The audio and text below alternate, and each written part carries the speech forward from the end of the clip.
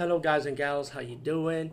Today I'll be talking about an awesome way to start your free podcast, and I mean free, no catch, no gimmicks.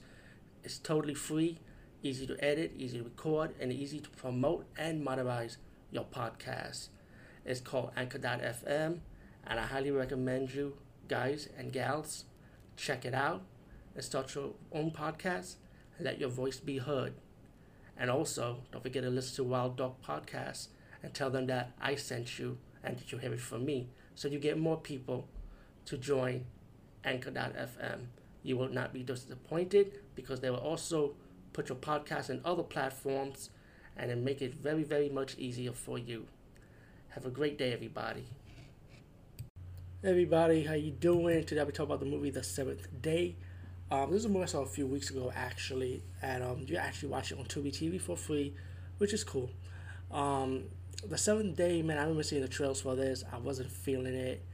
There was a lot of bad reviews for this movie, and I waited, and still, like I said, it's free to watch, so on Tubi. So I was able to watch it, and the movie's about this priest, this young priest ready to become an exorcist, and he has to be trained by an older priest who has a bad history that when he was younger, he failed in exorcism. So it's up to this older priest to teach this young priest the tricks of the trade of becoming an exorcist. And it's like this movie's the way to compare this movie, and I think one reviewer said it's like an exorcism version of it's like the exorcist version of Training Day. You know how the older cop trained the younger cop.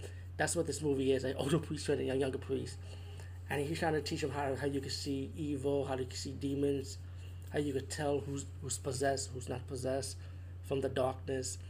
And this older priest took him to this case, which is similar to a case that he worked on when he was younger. Without spoiling anything, personally, I thought this movie was good for what it is. I'm not saying it's a great horror movie, but the drama was good, let's be real.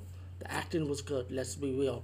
And the plot and the story to this, of the younger priest, when he overcomes his fear of becoming an exorcist, he started to realize, like, who's really is the evil one around here, who's really the evil presence, who's really the demon around here.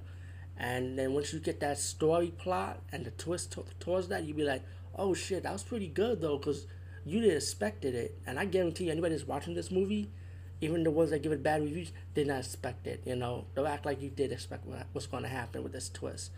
And I did like the ending for this movie. And well, like I said, I'm not gonna spoil it, but I thought the horror elements was okay, nothing new, but the story plot and the twist around it was good. That I thought it was good in my opinion. So I said The Seventh Day, if you're looking for something different, I said give this one a chance at least, in my opinion. Peace out and see you later, guys and gals.